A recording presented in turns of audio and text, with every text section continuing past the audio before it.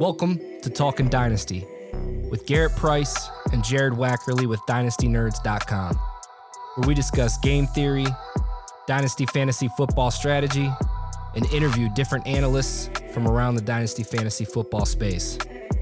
We appreciate you tuning in. Now let's get to work.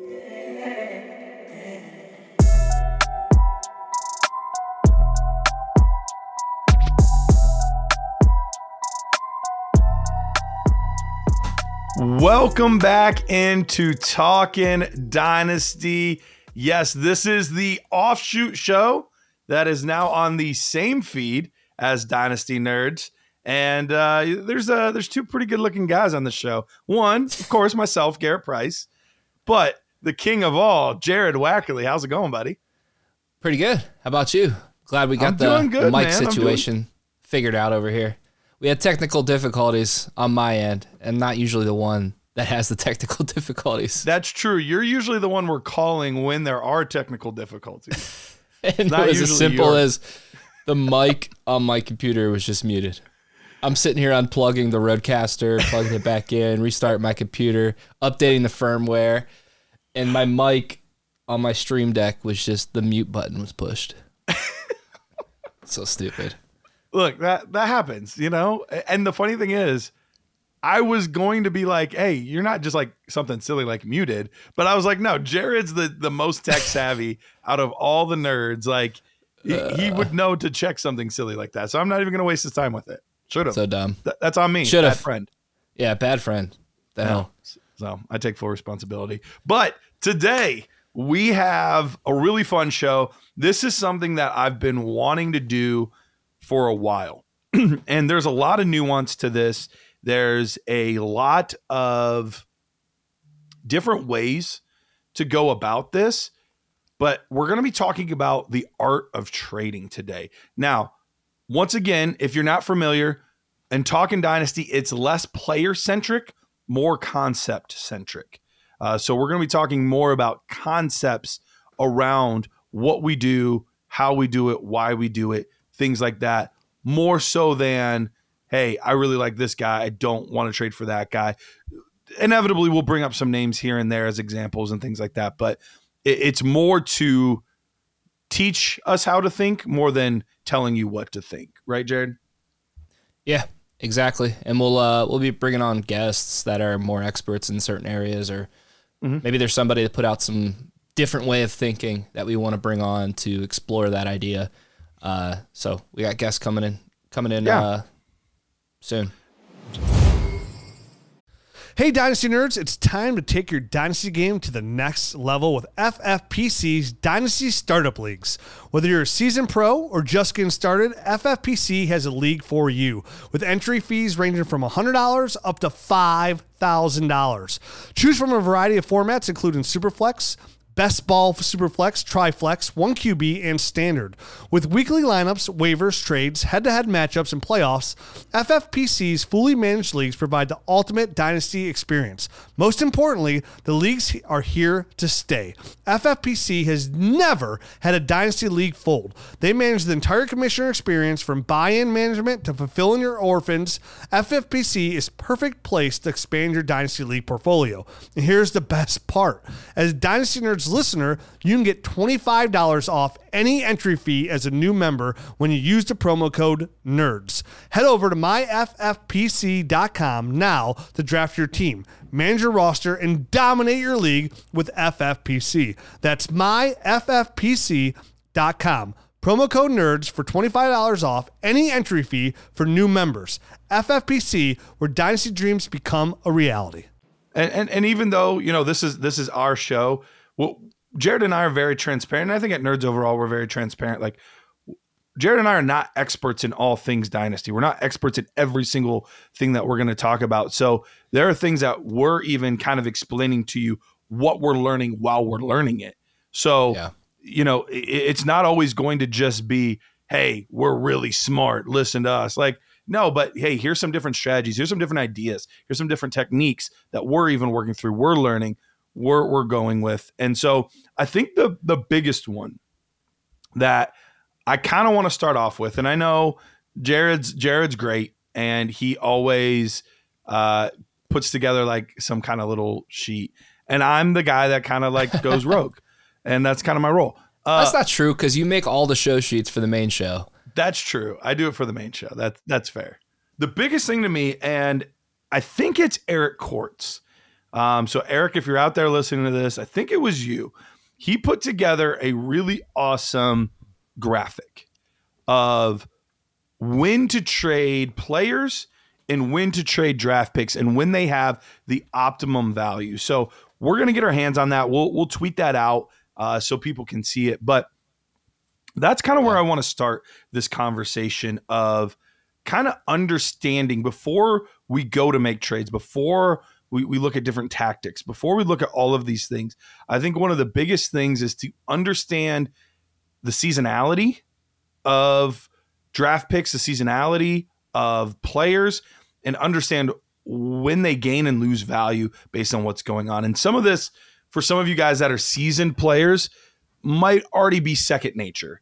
But maybe it's something that you haven't given enough thought to. So I want to go through that. And basically the general concept is, as we lead into the season and week one starts, players have a ton of value. As we get to the midpoint of the season and to your trade deadline, if you have one, or to the playoffs if you don't, players have the most value during that time period than they do any other time of the year. So when you're trying to trade for players, and look, inevitably there will be times at trade deadlines you're going to have to go after players. But in a perfect world, you want to capitalize on draft pick values during that time period, because that is typically the cheapest you will ever get your draft picks is in season, specifically at the trade deadline. That is when first will be thrown out for super cheap just because, hey, I'm going for a title. I'm going for a ship. I need to get Joe Mixon on my team. I need to get Keenan Allen on my team. Here, take some firsts, take some seconds, whatever it is. That's when players are very expensive and picks are very cheap. The second the season ends, the picks start to gain value. And they slowly gain value as you get to the Senior Bowl, a little bit more at the Combine, a ton at the NFL Draft, and then ultimately, basically the pinnacle is typically at your rookie draft, because we're prisoners of the moment. And we just spent all offseason looking at players, talking about players, and everyone wants the shiny new toy. And the shiny new toy is always these rookies. And so that time of year during your rookie draft is when players are the most inexpensive that they'll ever be, and picks are the most expensive that you'll ever be. So in a perfect world, what you should be doing is during your rookie draft time, trading for players, and during the season, trading for picks. Jared, am I oversimplifying this? Does that make sense?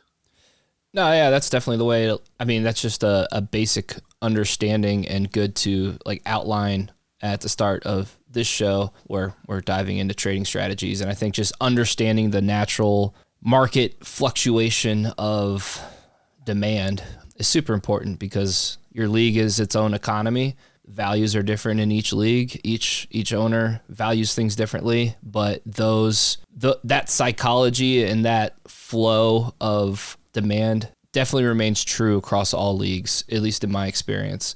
I do want to go back to your mention of Eric Courts, EK Baller. Great dude. He's been at Dynasty Nerds for a really long time and helped us out in many different areas. But a couple years ago, he put out an Intro to Dynasty series, which is what Garrett was alluding to. And in Volume 5, he talked about trading. And he did include a really nice graphic that kind of shows you like a sleeper startup board. And it basically puts picks in for where you should value, different picks. So we'll share that article out again, and maybe we can even get Eric to update it and put it back out again. But just to back up a little bit, Garrett, I think we should talk about like why trading is important. Yeah, for me. And Jared, I'll let you kind of give your pitch as to Well, why don't you go first? Because I have it solidified in my mind but I don't want to steal your thunder. So for you, like when you're going to make trades in your leagues, why are we even making trades? Like, why are we even doing this? Well, one, it makes the league more fun. 100%. Like, I feel like that's the hardest part in redraft is trading, because everyone's trying to win. And then when people are out of it, they're out of it. You know, they're not tuned in anymore. They know they're not going to win. But in Dynasty, even when your team's bad, there's opportunity to trade. So it's why, I mean, it's almost why you play Dynasty, you know? But the NFL, the NFL landscape is always evolving. Coaches are going to new teams. Players are going to new teams. There's new rookies coming in. Players get hurt. So there's constant value fluctuations.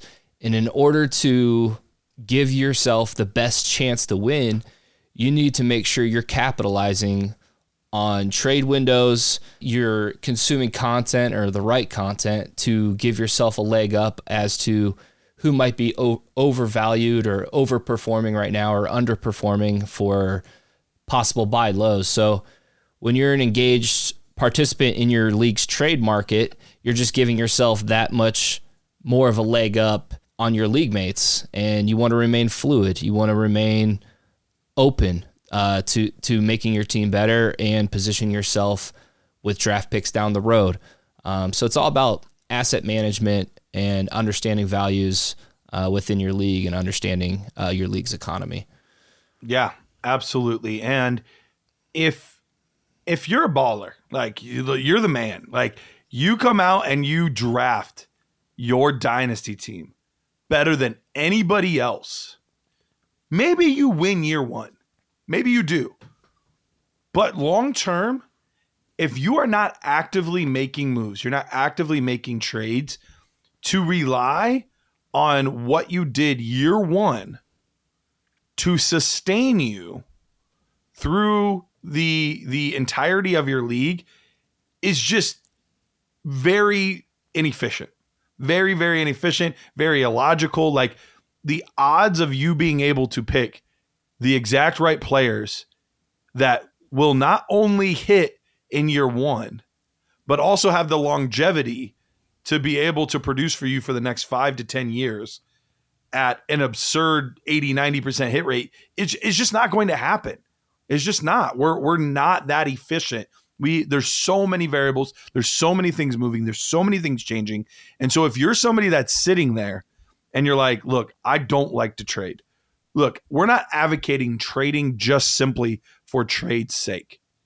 But if you are not out there looking to, and we'll talk about more of the nuances and things like that of actually making trades and things like that as we go on. But if you're not out there utilizing different tools, utilizing scouting reports, utilizing breaking news, utilizing these different things to make moves, chances are someone else in your league is getting better and you're not. And that's the quickest way to get behind is not being active in trying to improve your team. And that's, the whole concept of drafting for value instead of need, it hinges on the fact that you're going to be an active trade participant. And explain that, Jared, because we say that all the time. And sometimes I think because we are, we're in the weeds, right? Mm-hmm. We say certain things, but we don't always explain what we mean by them. Like, what does it mean to draft the best player available and then trade for need? Like, you might be able to understand it based on context clues, but explain what you mean when you do that. Let's say you're in a startup draft and you've already taken 3 receivers because you felt, that's who you should take at that moment. Mm-hmm. Well, let me back up again, because who you should take at that moment relies on your understanding of this concept. But, let's say you need, technically you need a running back. You don't have any running backs on your team yet, and you're in your startup draft.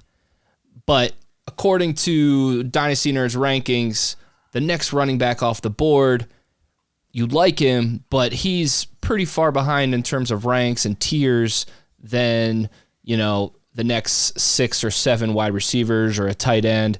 So even though you need running back, don't draft him because you need him. You want to take the value that's there. Maybe there's 3 or 4 receivers there above him in terms of ranks or ADP that have the opportunity to rise in value depending on how they perform in this next year. Don't just draft a running back because you need a running back. You want to draft that wide receiver or quarterback or tight end or even flip the situation, However it lines up in your draft there, you want to take the value, because once you do that, you're holding all this value, and then maybe there's a team that has value at running back, and you guys can make a deal to offset that difference of that need that you have on your team. Does that make sense, Garrett? Makes perfect sense. So let me give a tangible example to this. Like you said, we're in round 4. We've taken, 3 receivers so far, or maybe we've taken a quarterback and 2 receivers, whatever it is. You're starting to get a little nervous because you're like, oh, I probably need a running back. But for whatever reason in this draft, running backs have gone like crazy. And the best guy on the board right now at running back is Rachaad White. And you're looking there and you're like, man, I need a running back. Maybe I should take Rachaad White. But you also have Michael Pittman Jr. and Devontae Smith and Nico Collins sitting there. Now, when you're drafting for need, you're going to say, I need a running back, so I'm going to take Rachaad White here. When really he should be going in round 5 or 6. Instead of taking Michael Pittman Jr.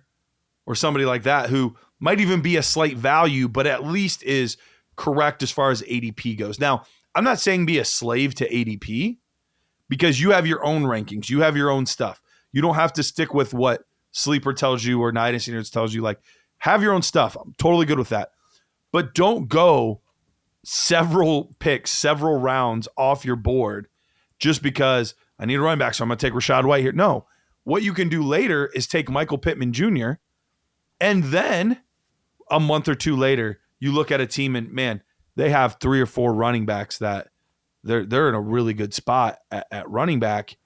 Hey, now instead of settling in round 4 for Michael Pittman Jr., now you were able to package Michael Pittman Jr. and maybe a second, and now you got Kyron Williams. Like a big step up in value where you could have just settled, and now you find yourself in a worse spot overall. So that's what we mean when we say draft best player available and then trade for need down the road. Hey guys, let me tell you about our friends at Sleeper. Guess what? Our app the mini is live on Sleeper right now. The Dynasty GM, pretty. You use the analyzer, you can use the trade calculator, and my favorite thing is the inbox, right? Where all your trades from all your Sleeper leagues are right there. You can actually push trades through the actual Sleeper app. And right now, we couldn't be more excited to be partners with them. And right now, if you don't know, they are doing DFS. And I know how many people that play Dynasty play DFS as well. And right now, there's not a better place to play DFS than Sleeper. They're offering up to 100 times your entry, the highest payout in the whole DFS market right now. You can track your fantasy players and your sleeper picks in real time. All you got to do is choose 2 to 8 of your favorite players from pregame, live in-game, or even across different sports. Pick more or less than the predicted stats, and only on Sleeper you can get up to 100 times your payout. You can share with your friends and get rewarded together. Make sure you use that promo code NERD so our friends know that friends sent them their way. And get your deposit match and have a good time. Have all your DFS, all of your fantasy leagues, and now even a Dynasty GM in one spot. It is fully operational inside Sleeper right now. And then when you're a Nerd Herd member, you get that full access to that. And remember, you also want to download the Dynasty Nerds app because they're both in there. Check it out. Check our friend Sleeper. Check out our DFS. Use that promo code NERDS. Get your whole estate set. And so let's dig into the trade for need part a little bit more, Jared, here, because this is something that I feel like the community almost has flipped at times, where they'll draft for need and then they start to trade for value. where everyone wants to win the trade. They want to be the one where when they look at the calculator later, they won by 3,000 points or, whatever the scale is on the trade calculator you're using. They want to be the one to win. Is that important to you, Jared, or not so much? Rephrase your question. So how important is it to you to win the trade?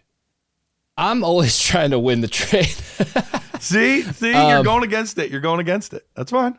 I mean, it depends how you define win the trade. If I try to squeeze as much out of a trade as I can, but at the end of the day, I want to get the trade done, and I want to remain fair if I can. But I mean, I've said it on the show a couple times. Like you I'm are not that afraid guy to that get one out.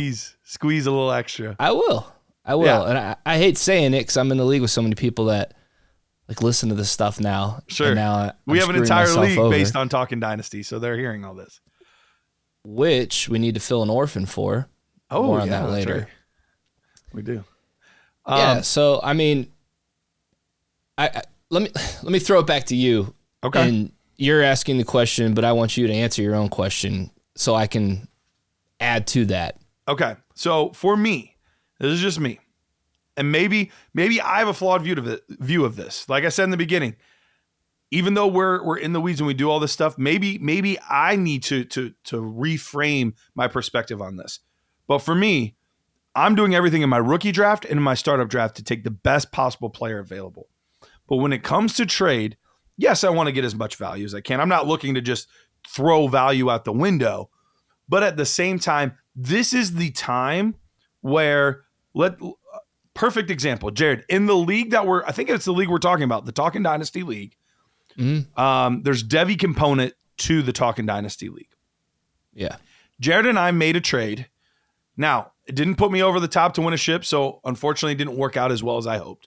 But I gave up a lot to get Jonathan Taylor from your team. I don't remember what it was exactly. It was firsts. somewhere in the ballpark of 3 Devy firsts, which the way we do it, it's Devy and rookie picks together. So it will be the incoming freshman with whatever players weren't selected last year in Devy leagues. Plus the rookies. Plus the rookies. Yeah. So it that doesn't have selected. quite the same value. What's that?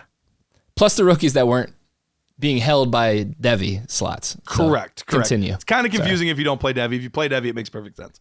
All that being said, the first don't have quite as much value as they would in a normal league, but they're still very, very valuable assets. So I gave up 3 firsts, and I want to say Romo Dunze. It was just 3 firsts. I got you got K. Dotton and Jonathan Taylor. Okay. So in a normal league, giving up 3 firsts for Jonathan Taylor probably doesn't make sense. In this league, it's a little closer, but it still was, I think in most people's eyes, probably a slight overpay to get Jonathan Taylor. Wouldn't you agree?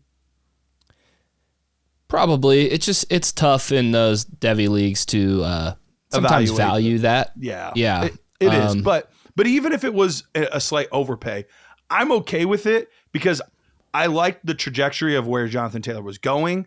I thought he could be a piece to kind of help put me over the top. I didn't win it this year. I made the playoffs, obviously, but I didn't win it this year, unfortunately. So it didn't pan out 100% how I wanted. But I'm okay with that. Like, even still today, I'm okay with if I slightly overpaid because that was a position that I felt like I needed and it could bolster my team to help put me over the top. So for me, if I have to overpay a little bit on a trade to where on a calculator, I might be losing a little bit of value overall on my team, but I feel like it's that missing piece. Maybe it's a tight end. Maybe you're a team that doesn't have a tight end. And you know what? I'm going to slightly overpay for Mark Andrews, or I'm going to slightly overpay for Sam Laporta. Oh, okay. I need a second quarterback. I'm going to slightly overpay to get Justin Fields or whoever it is. That's kind of what I mean, where if their value is just for easy numbers, their value is 1,000. I'm okay paying 1,200 to get that player if I feel like that's what my team really needs. So while I'm gobbling up value in my rookie drafts, I'm gobbling up value in my startups. And you can see that in the most recent startup we did. I didn't have a tight end in our most recent startup that we did with Dynasty Nerds because the value wasn't there. I'll trade for one later. But Yeah. I That's how I got a Dunze. I traded you Kittle in that league. that's what it was. You It was were Kittle. sending me back a Dunze, and I was like, this is where I squeezed a little more out of it. I was like, can you add a third? You gave me a 2026 third. Yeah. I love squeezing little thirds and fourths if I can, especially in a Devy league like that. Sure. But I think that overall concept that you were just explaining kind of goes back to just understanding where you are in your league is so important when approaching your market in your league. Like Garrett in this case was going for it because he was in the position to contend. My team sucked. So I'm like, all right, let me offload Jonathan Taylor, running back, always willing to trade away a running back in a real rebuild position, load up on some first round picks that I can either trade or take those picks with. So understanding if you're in a rebuild or or if you're a contender sets you up for your decision making going into those trades. And then like Garrett said, you may be willing to kind of take a little bit of a loss in order to position yourself with a veteran or someone that's likely going to make you or help you win. Right. Exactly. So, I was in a spot at running back, even though I didn't really need another running back. I wanted somebody solid in my flex spot. So, I already had Kamara, Barkley, and Swift, and at receiver I had Garrett Wilson, Jamar Chase, and DK Metcalf. So I wanted like one more guy there to be able to really solidify that starting lineup and just have a bunch of dogs out there. And I was able to make it happen. Now, unfortunately, like I said, didn't lead to a title. So ultimately it's a disappointment. But that's kind of the concept around doing that. So let's move on to, actually, I put a tweet out on Twitter last night that we were going to be recording the show, talking about trades, and I asked people to send in, just general trade questions, not specific player questions, just more around like, how do you approach trading? And man, I got to read this guy's name. Queefer Sutherland, Dynasty Queef, tweeted at me, and he said, how do you recalculate future picks to be less than current, or do you recalculate future picks to be less than current? Example, a 25 first might be equivalent to a 24 second. I don't agree with that equation there, but I think this is a good question to set us up to talk about how to value rookie draft picks in trades. Obviously, they're thrown around a lot, and it's really important to understand how to value them and the life cycle of the valuations on rookie draft picks itself. So I think you actually kind of hit on this earlier, but let's rephrase it or talk about it again. As the draft approaches for said rookie pick, so 2024 picks right now, as we're getting closer to the rookie draft, are gaining more value.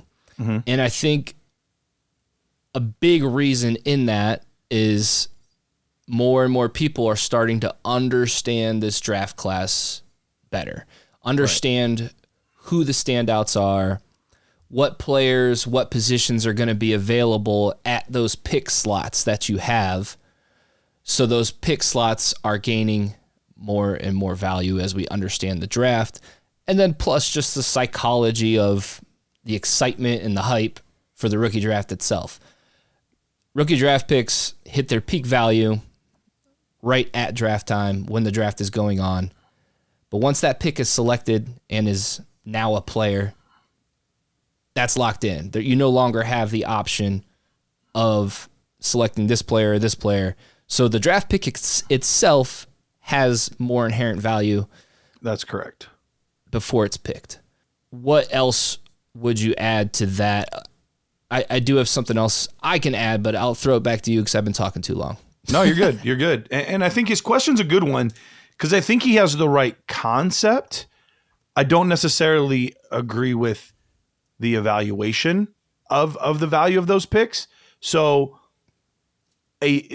so on the basically what he's asking, a 20, if you knew today that it was the 24 101 versus the 25 101, remove completely the names from the class and what we already know about the class is just the pick value in general. I think it's easier to do 24 206 versus 106. Let's do it that, because 101 I'll get to that. Okay. But go ahead. The next year's should always be lower than this year's, just because you're losing time. You're losing an entire year. You're losing that opportunity cost. Opportunity cost. We see the exact same thing in the NFL draft happen, where if you're going to move down in the draft and you pick up an extra pick next year, you have to pay, even if you're giving, to get the 108 this year, the Bears or whoever it would be would have to give their first this year and their first next year. Well, you say, their first next year could be even higher than this one this year. Doesn't matter because you're losing an entire year, and there's all those unknowns and what ifs. What could happen with the pick? Could move up, could move down. Nobody knows. So, yes, a pick in the future is worth less than the one for the current year. Now, that being said, to go back to your example, Jared, 106 versus 206, to me, that is way too big of a gap. I should not be expecting to get a mid-first round pick next year for my 206 this year. It's more like 2.5 seconds for a first round pick. Like even 3 seconds, maybe. Right. So, if I'm giving up the 206, what I would expect is I'm getting your second next year, and I'm getting another second, 11 or something like that, or a few extra thirds or something like. You have to decide what players and picks and all that kind of stuff.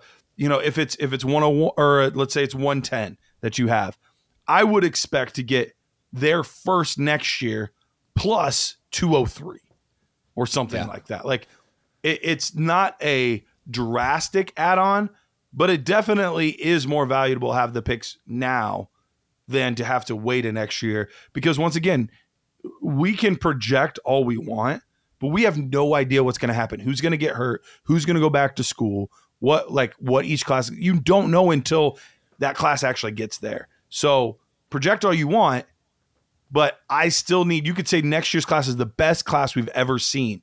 Okay. You're still having to pay more for the 110 this year than trying to give me 110 for next year. Does that make sense? Yeah.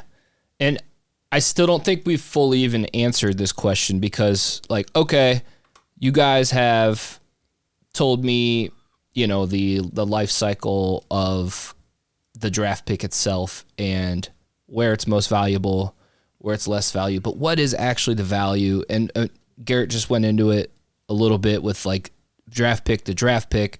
But in terms of valuing the draft picks versus players, I don't personally use trade calculators to be a final destination on if a trade is good or not, but they can be good building blocks and starters to kind of help you out and guide you when building out a trade.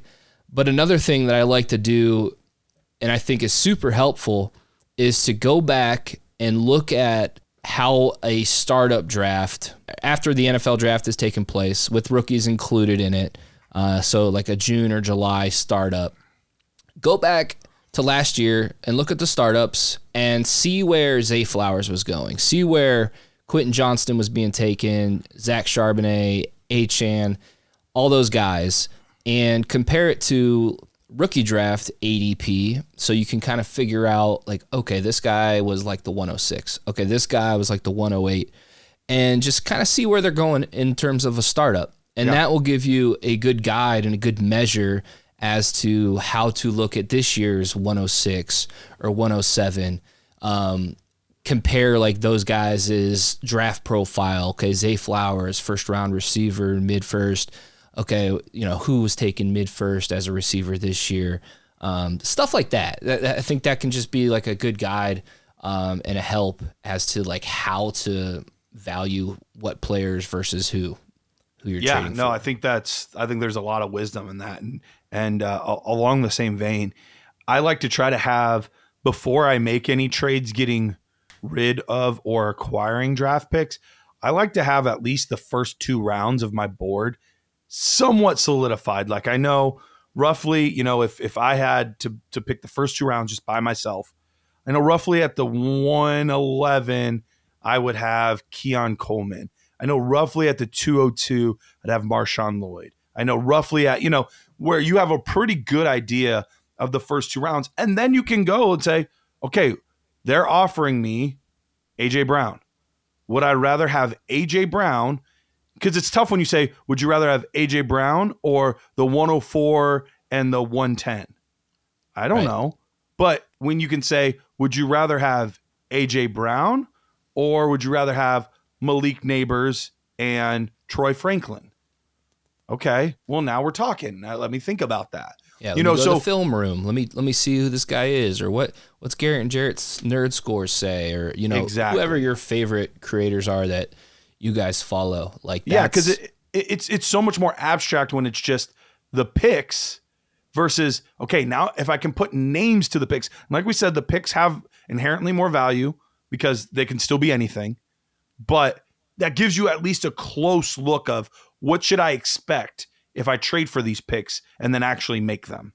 Yep. So I think the final piece to this is just, again, rebuild contender, or does this guy have any draft picks in this draft? Is he just trying to get into this draft because he wants a shot at some players?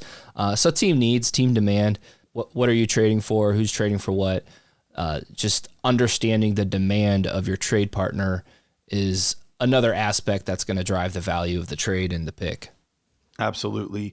There was another guy, and I don't know who it is, and you can look it up maybe as I'm talking, but there was another question that I read that was along these same lines that I think it might be good to address here. And it's trading for future picks. Like if it's a league where trades are tough to come by, specifically that year's draft picks, how do you feel about trading into picks in the future? And to me, it's a little bit of a mixed bag.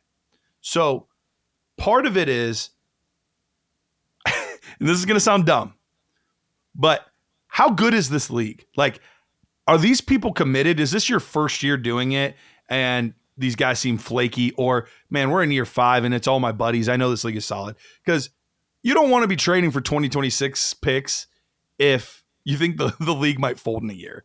Because that's just going to make you suffer, rebuild, and get nothing for it. So I do like to kind of base it on that. But assuming it's a good league, look, I don't mind trading for 25 first, 26 first. Because the nice part about those is, one, it's so far away that the value of those picks are so low by comparison compared to what they're going to be. 2, teams think they know where they're going to be in 25 and 26, when in reality, so much can change between then and now. So trading a contender, getting a contender's 25 first or 26 first could end up being the 102, the 103, because most teams are not able to contend for 4, 5, 6 years. There are leagues it happens, it does, but it's really tough to do. I like to get future picks thrown in if I can, like thirds, fourths. I'm always trying to accumulate thirds and fourths because they're just, draft picks are the most liquid asset in Dynasty Fantasy Football. It is. They don't lose value. Right. They only gain value. So, and nobody dislikes them like they dislike a player. Right. Exactly. There's no bias or anything mixed in to a draft pick. So freeing myself of, I don't know what the term is, but freeing myself of wide receivers that I don't think are ever going to amount to anything, or running backs.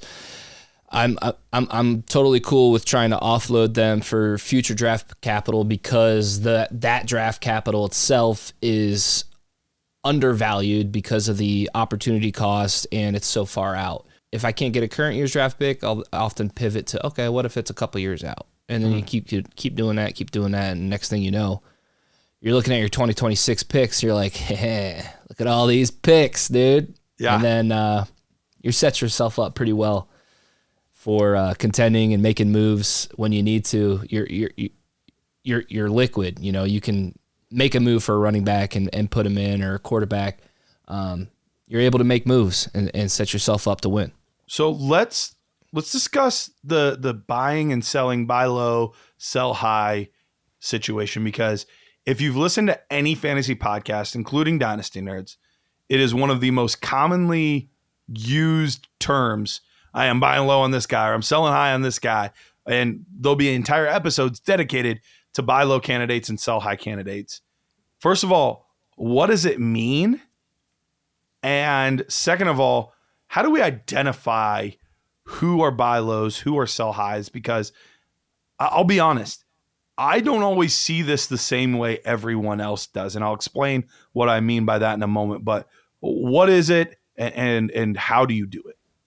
Yeah, I mean, I think there's multiple things that could label a player as a buy low. You know, are they, an injured player could be a good buy low candidate because they're obviously not playing.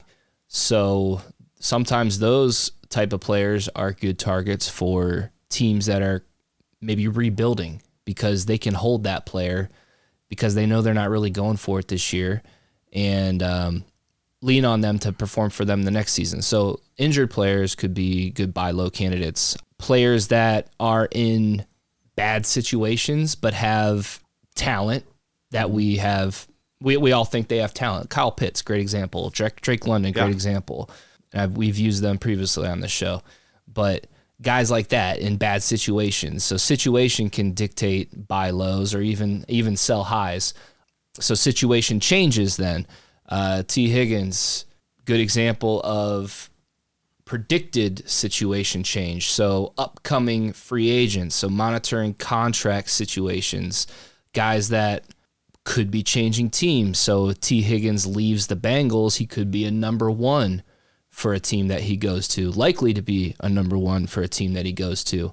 Recency bias, guys that have had a couple weeks of bad performance or 3 weeks of bad performance, or flip side of that, guys that have come into opportunity that they shouldn't really deserve or shouldn't really get. Those guys could be good sell highs. Perfect example. We have the Super Bowl tomorrow, or in 2 days. Mm-hmm.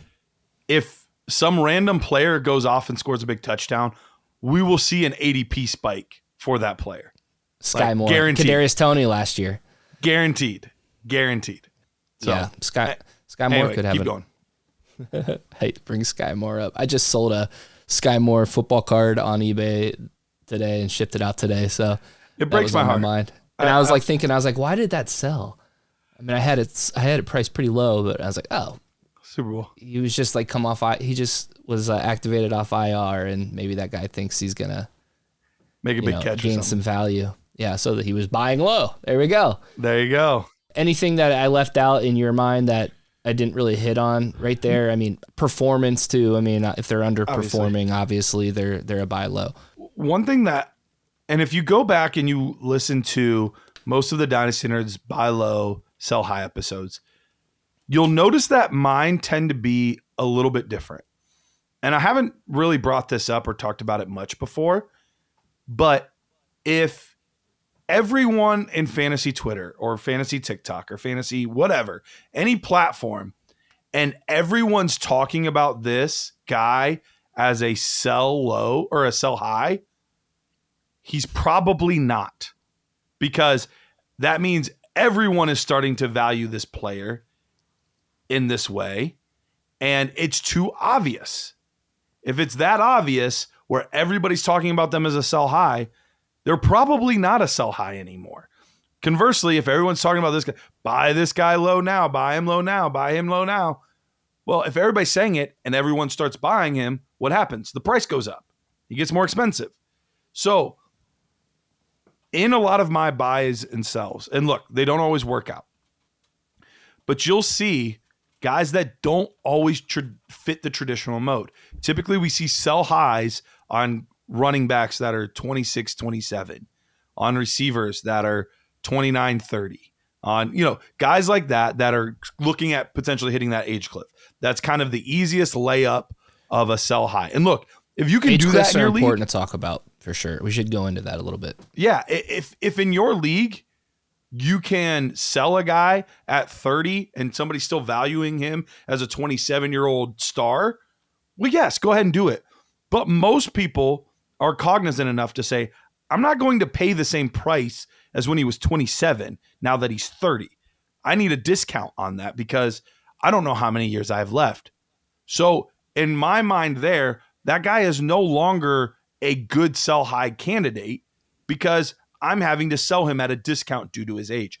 So if you look at a lot of my sell highs, typically they are guys that are in, 23, 24, 25 at running back. They're guys that are 26, 27, 28 at wide receiver. They're guys that have not hit that age cliff because nobody wants to sell those guys.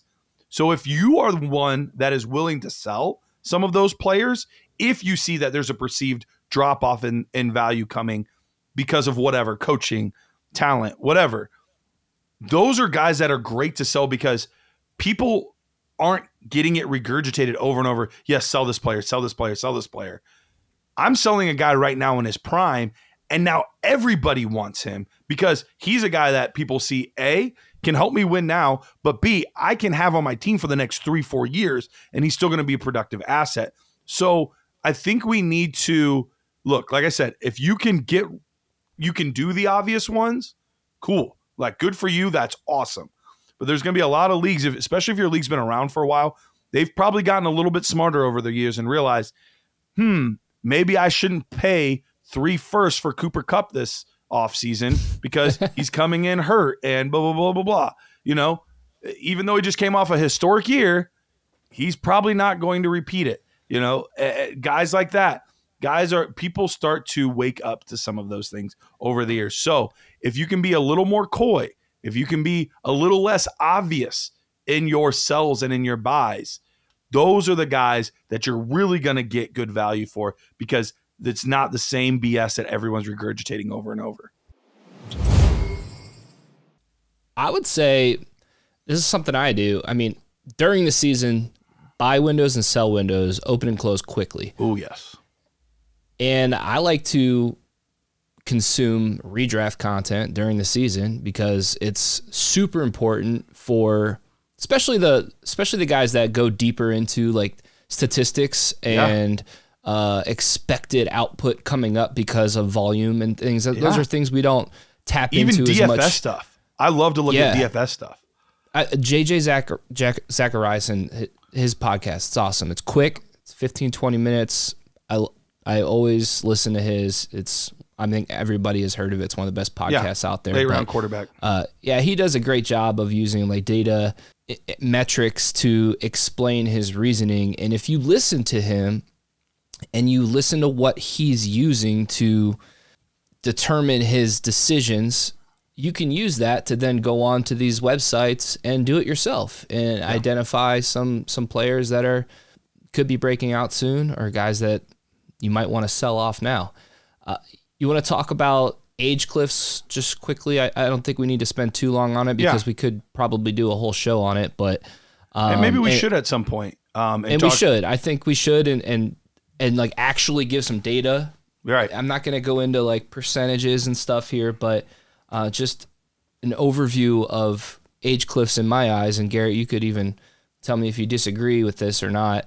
I'm reading off my notes here, but quarterbacks, I mean, we've seen quarterbacks kind of play later and later as the years have gone on. So I would say 33 is the age cliff. Maybe it just depends who the player is. I mean, like Matthew Stafford, I'm willing to still buy him right now because he's cheap and I think he's going to continue to play. So quarterback kind of hinges on who the player is, but I would say 33 around there. Running backs, 28 is about the time where they hit that age cliff. And when we say age cliff, that means they hit on their like value chart of the value of that player. If you look at their chart in terms of like ADP or market consensus on that value, and production's obviously baked into that, or expected production. they're not gaining any more value. They're hitting a cliff and they're going down. So even if they continue to produce, they're not gaining any value. They're going down because they're old. Running back's about 28. And for me, I actually like to stay ahead of the age cliffs, so I'm getting as much value as I can. So I'll look to trade when they're around like age 27. Wide receivers, it's around age 29. And then tight ends is about age 30. Yeah, and with that, this is all, we're not saying necessarily you need to sell those players then, or you need to buy those players then. This is just kind of, as we've observed, as we've played, this is the perceived drop-off in value and production is roughly at these ages. Now, like Jared said, we'll probably do an episode on this, and we'll get very analytical in that one and see how much truth there is and how much fallacy there is in some of these age cliffs and how to capitalize on whether it would be all players, certain positions, whatever. We'll dig into that pedigree. more. But yeah. What's that? Like certain players, maybe if a player has hit 6 running back 1 seasons, what's the likelihood that they're going to continue to produce into their later years? Stuff like that. We'll get way more into the nitty gritty. Absolutely. And actually know the perfect person to have on for that. Ooh, there we go. Little teaser. Well, I don't know what he's talking about. So, So Garrett, let's talk a little bit about negotiation tactics. Ooh. So playing hardball. Let's talk about like the initial offer. How do you approach sending out your initial offer to people? Are you right out the gates, you're sending the best offer, or are you someone that is keeping it to your chest and you're willing to give more, but you're going to start here and then have a backup plan? This is a really interesting topic, and I don't think you're going to get a consensus on this. I think there are good managers that do this part differently. And I know like you and Rich specifically, working with you guys, typically you guys are going to try to throw as low as you can without being offensive and work your way from there, right? My goal is to get the conversation started. So I'm willing to just send out any trade, that's centered around what I'm trying to get done, that is going to get the ball rolling or get us talking, because I feel like if I can get us talking, then I can at least come to some sort of deal. But there are so many times where I try to trade with somebody and there's just nothing, because maybe personally, this is how I am sometimes in my own personal stuff. Like, I'm not going to get back to you because like I just got something going on right now in my life. I just don't have time to sit down and evaluate this trade. So if I can get the conversation going, I know that, okay, maybe this guy is open to getting a deal done. That's just what I want to know. So yeah, I don't send my best offer out of the gates. I wouldn't say I send my best offer, but I usually try to send an offer where if the tables were turned and I had received that offer, it would at least be something it would make me go, maybe I won't take this, but we're not far off. Like I tend to not lowball. I can't say I've never done it. There have been like a few circumstances where the certain player, the situation around that player kind of allowed for that kind of thing. Yeah. But for the most part, I try to send a pretty darn good offer at first, because I've been on the opposite side where I'll get an offer and I'm like, dude, after this offer that you just sent me, I don't even know that I want to talk to you about this player. We're so far apart that I have no idea how we're even going to come to a consensus on this. Sometimes the offer can be so bad where I'm like, dude, we're not even on the same hemisphere right now. Yeah. And as somebody that sends a trade, I want to know that. Like, I want to know if I'm wasting my time. So respond to trades, guys. And are you someone that will send a trade and provide like reasoning and justification? Or, personally for me, I like to at least let them know what my like intent is. Like, hey, I noticed you need some wide receiver help. I need some running back help. I think this trade helps both sides. Sometimes, man, I really don't want to give this guy up, but I guess you can have him. You massage it a little bit. massage it. I try to avoid telling them what they need because Me too. Because sometimes that can Pisses come me across a off. little offensive. Like, no, I don't need a receiver. Screw you. Like, Well, even though they probably do. in terms of like their roster analysis, I will give them that, but I don't usually will tell them like why they should take this player, because I'm like, well, why are you giving him up then? Like, Right. don't try to sell me on the guy you're trading me. I don't need that. Yeah, no, I will give some explanation at times. Typically where I'm the most likely to give a lot of feedback is on a trade that I think that was just offered to me that I think is at least worth discussing. Like I said, sometimes they're so bad where I'll either tell them like, bro, we're not even kind of close, or I'll just straight out reject it and like move on because I don't even feel like talking to them because it's such a bad deal. But if someone offers me something, I'm like, okay, I see where they're coming from. Like, so there might be something here. That's where I'll start to communicate a little more and be a little more open to some feedback and some thoughts on it. On the initial offer, I will at times, but I try my best, and it doesn't always come across this way, I know that, but I try my best to not sound like a used car salesman. I really want to just be like, hey, you have this player that I like. I'm interested in him. Is there a deal to be done here? That's more my route. Now, maybe that hurts me at times. Maybe I could do a little bit better of a job massaging it. But I've been on the opposite where I'm like, bro, why are you trying to sell me this polished turd? Like, this is you're making this dude sound like the next, Pat Mahomes. I don't even know if he's gonna play next year. That kind of thing. So I tend to be a little bit more straightforward, but it's different person to person too. Like, there are certain people where, like, if I'm trading with you or I'm trading with Rich, or like, that conversation looks very different than it does with a guy that I like sort of know, or those conversations look very different too. And sometimes, I never come out of the gates with like the player I'm actually targeting either. I try to be a little, stealthy with, especially just being who we are personally. Like, everyone that I play with typically knows like, oh, Jared does like, if it's my home league, Jared's got that podcast, or, really. So they're like, what's he up to? So I always 100%. Have to like kind of keep that affects me, or when I'm trading personally, maybe not, obviously not everybody.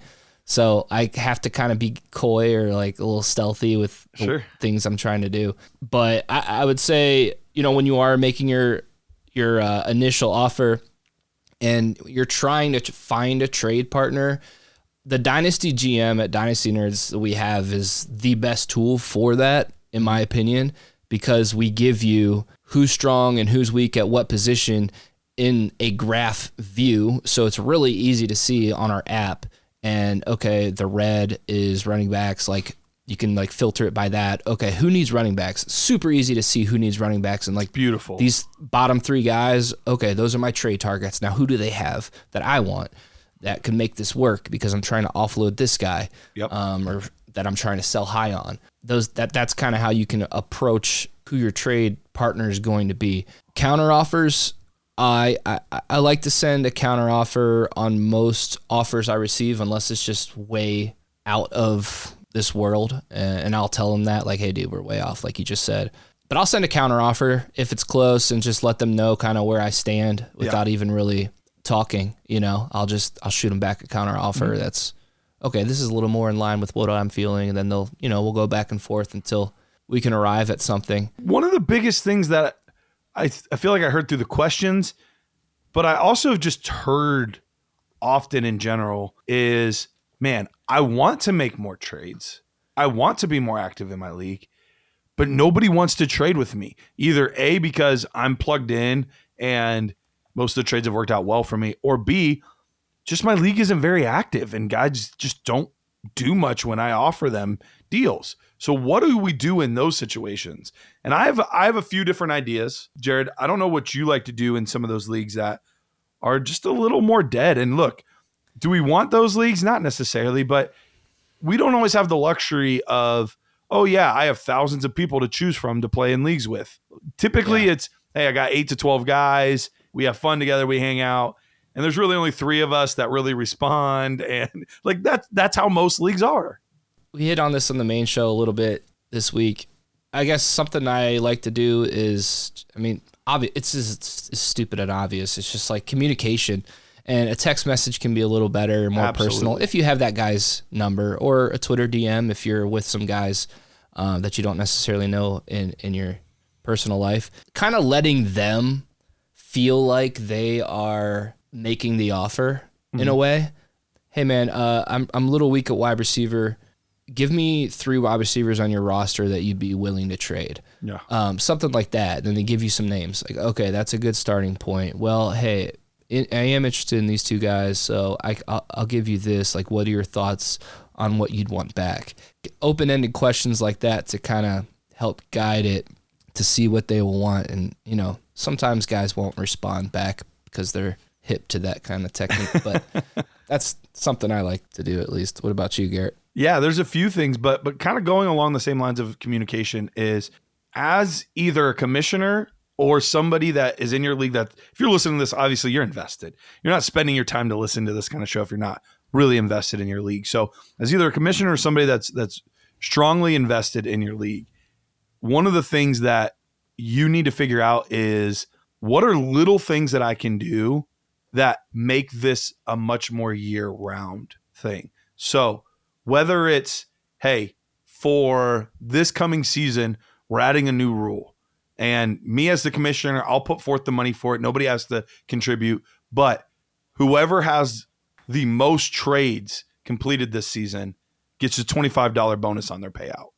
Or, hey, I'm going to be doing weekly breakdowns of the teams in season and the matchups to help encourage trading. One of the things, and this is going to sound a little self-serving, but it's been absolutely true. In the offseason, or even in season, I do podcasts, individual podcasts for people. They'll have me do half hour, 45 minutes on their league, and I break down the teams, say which teams are good, which teams suck, blah, blah, blah, blah. What happens every time, I've heard it from almost every commissioner, they put that in their league, and then what happens? The team that I trashed, or the team that I said was weak at a position, all of a sudden they're making deals because they heard from an outside perspective that they need to make some moves in their league. And all of a sudden, instant juice in trading. So there are some things like that. One of my favorites, though, and Jared, you've seen me do this a couple times. I think I know what you're going to say, and I have taken it from you and done it. Have you used it as well? Oh, yeah. Has it been pretty successul? Yeah. I feel like it only works like once or twice, though. Yeah, you can only do it so many times. Yeah, people are like, okay, I'm not falling for your games. Yeah, people get hip to it. But one of my favorite things to do is, if there's, I really need to get movement and, man, things are just stagnant, I'll say, okay, I am selling whatever player. I'm selling Keenan Allen at the end of the day, no matter what. So whoever gives me the best offer, I'm selling Keenan Allen to that person. If the best offer I get is 2/3, then Keenan Allen's going for 2/3. And then what you do is, each time you get an offer, make a leaderboard. And you don't have to say even what the offer was. No, you just have to say what the offer is. Yeah, I prefer not to, actually. But you shouldn't. Hey, so-and-so, he's the first one in, and he gives you 2/3. All right. Hey, Jared's on the board. He's in the top spot. The first offer, he's in first place. Somebody else then makes an offer because they saw Jared made an offer, and they know, like, oh, I could probably beat Jared. So we'll see. Make an offer, but they're lowballing even more. So they're only giving me a third and a fourth. All right. I just got a offer from Billy. Billy, unfortunately, you're in second place right now. Jared's still in first with the best offer. And trust me, guys, it's not that great. You could probably beat it. And just little things like that. And then all of a sudden, man, contender comes out of the woodwork and like, I probably could use another receiver. All right. I'll give you my first for Keenan Allen in your second. Whoa, I got a big time offer now. Hey, Jim Bob Cooter, he's in first place now, and Jared's in second, and then the board, you just update the board and move it as people give offers. It's really fun. It's silly. You're right, though. It only works a few times, and after a while, it can backfire, too. It can. It can. Because if you don't get the offer you want and you say you're going to trade this guy no matter what at this time, you got to trade him. And you don't do it, you've lost all your credibility. Yeah. So I've done this probably 10 times overall. I've done it once. Okay. One of the times where I did this, it was that exact scenario. I got one offer and it was terrible. And I was like, shoot, what am I going to do? So what I did was I reached out to somebody else in my league that I knew pretty well. And I was like, dude, this stays between me and you. I've gotten one offer and this is it. It sucks. You can definitely beat this. You know, Keenan Allen or whoever it was is worth more than this. Give me even something moderately better. Okay, yeah. I can do that. I can beat that offer. That's easy. Okay, so I thought you were about to get into some I don't what's the damn word for it when you're cheating in your league? Collusion. Collusion. Yeah. Gosh, I couldn't think of it. I mean, is it? I thought you were about to get into some collusion there. That's not collusion in my opinion. No, but I thought you were gonna say. I thought you were gonna get into some like trade me this right now, and we'll trade back later. Like later no, none of that kind of stuff.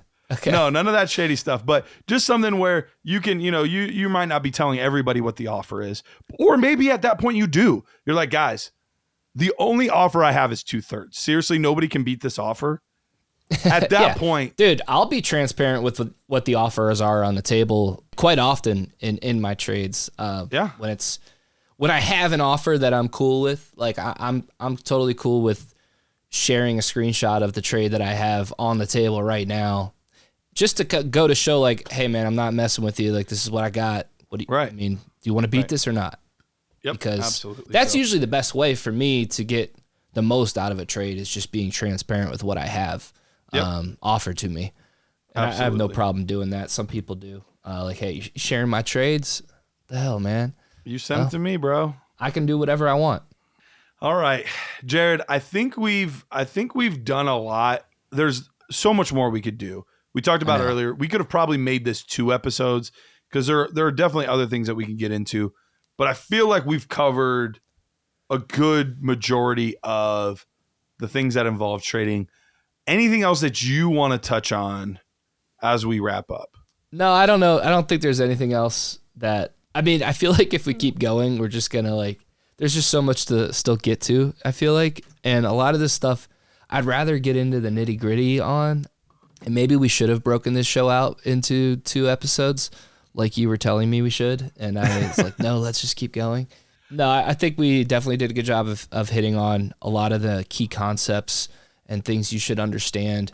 Maybe in future episodes, we can try to take each one of these key concepts, like, for the buy low, sell high, maybe we can get into like, what are the metrics you should be looking at and just try to get a little more detailed than this episode did. I think metrics in general, like what metrics actually matter? What are those like key performance indicators, those KPIs? What are those numbers that we should really be looking, because the average fan does not have time to dig into tons and tons of numbers and data and try to decipher on their own what that means. So maybe this is something like, hey, here's 3 or 4 things that you should look into. Like, these things tend to have historical significance on player values and performance. Yeah, that'd be a good episode. Definitely want to have an expert on in that regard. For sure. We are not those guys. But feel free to let us know. Like, we want, like, that's the purpose of this. We want to talk Dynasty. We don't want to just talk about players. We want to talk about this game we love and how can we take this from a game of checkers to chess to 4D chess to, like, how do we level up and how do we understand this so we can constantly have the edge? Doesn't mean we're going to win every year, but how do we give ourselves the best opportunity to win every year? And that's what we want. So if there's specific things that you're like, man, I would love to hear an episode on this, or here's a guy that you really need to talk to, let us know. That kind of stuff would be super helpful. We would love to do that. All feedback is welcome, just like reviews are welcome and appreciated. So because now we're on the Nerds feed. So let Rich if you know guys he like checks the it. Talkin Dynasty show. Yes. make sure to leave a 5-star review on the Dynasty Nerds feed, and just, maybe mention, I love that Talkin Dynasty show. That shows, I love it. Jared and Garrett are great. And Garrett, screw Rich and Matt. We want Garrett and Jared. Obviously I'm part of both shows, so I have a foot in both. Hey, both I am arenas. too. When I can. That's true. True. But no, we would. I want to have appreciate Rich that. on this show. We will 100%. Yeah, we gotta dig into that brain. And any episode we don't feel like talking much, we'll just have Rich on, and it'll be great. Anything else, Garrett? No. I feel Let's bad now. I take feel him like out. I'm bashing Rich and Matt too much. I do love those guys. Rich listens to this show, so he's gonna pull me into his office, isn't he? He's gonna pull you into his office and make you lick his toes. Probably. He's gonna bust out the crystal balls. All right, let's end this.